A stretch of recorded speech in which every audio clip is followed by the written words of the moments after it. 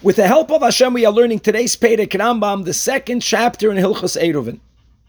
We are introducing a Yesoid, a pillar in the rules of Eruvei Chatzeros, which is the Yesoid of Bittul Rishus.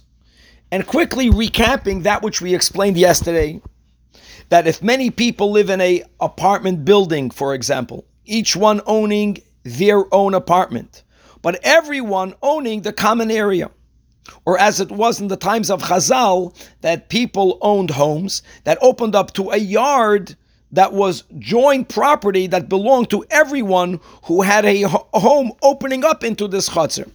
So I own my house by myself. The chutzner that's adjacent to my house doesn't only belong to me, it belongs to me and to you, and to everyone else who has a bias in this chutzner. So according to the Takon of Shlomo HaMelech, every member of the chutzner, whoever has a house that opens up to the chutzner, must participate in the Eruv Chatzeros. Now, what were to happen if even only one person did not participate? That non-participation, mamish, ruins it for everyone.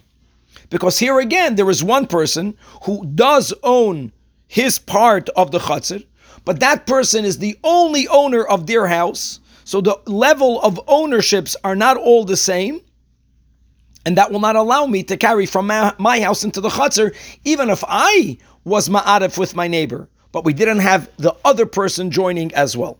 So what do we do right now if such a thing were to happen? So we are introduced with the law of Bittul Rishus, that if that person that did not join the Eruv makes a declaration that he or she is being mevatel their Rishus, they are relinquishing their ownership.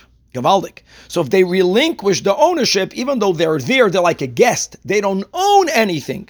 So now their non-participation will not ruin it for all else who did make an Eruv Chatzeros.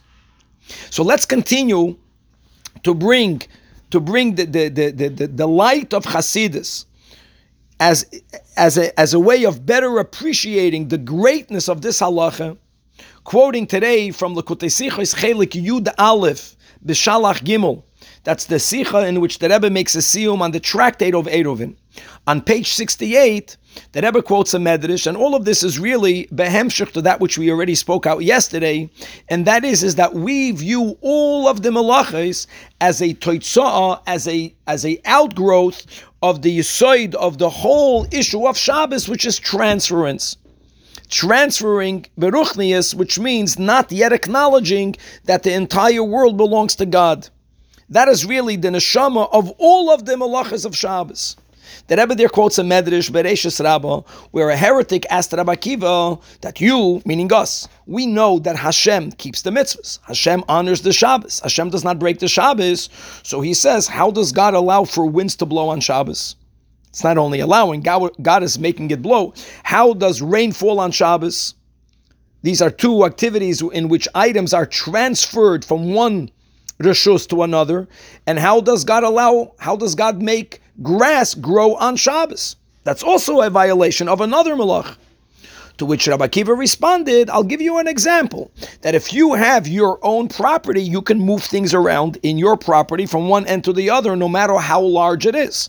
So being that the world belongs to God, so God in his world can make the winds blow and can have the rains fall. And the obvious question is, as the Rebbe points out, is the heretic didn't only mention these two, which are connected to Haitza'ah, but he also mentioned the growing of grass, which is not related to the malacha of transferring. So that's another source that Rebbe uses in Nigla that proves that all of the Lamed Tes malachas really is connected to the concept of, in the negative, of a person not acknowledging that there's only one balabas to the whole world, and the whole world is indeed in the reshus of the Eibishter. And furthermore, as the Rebbe quotes there, the Chinuch, that says that the purpose of resting on Shabbos is in order to affix in our neshamas, our emunah, in the chidush ha'olam, Gavaldik. And therefore, as Rabbi Akiva answered him, since in God's perspective there is only one reshus, so automatically, whatever it is that's happening is not in violation of this neshama aspect of Shabbos. And coming back in today's Shir Rambam, this whole idea of bittul is mamash gavaldik. When we learn Chassidus, the whole idea of bittul, that's our avodah, to become more bottle to the Eibishter. So here, if there's a problem because an Eruv Chatzeros was not made by all of the members, how beautiful is it that halachically, that when a person declares bittul, I'm not the big balabas, I relinquish my ownership. That act of bittul, taka, allows for the Eruv that everyone else made to function, and they are, yes, allowed to carry from the houses into the Chatzar.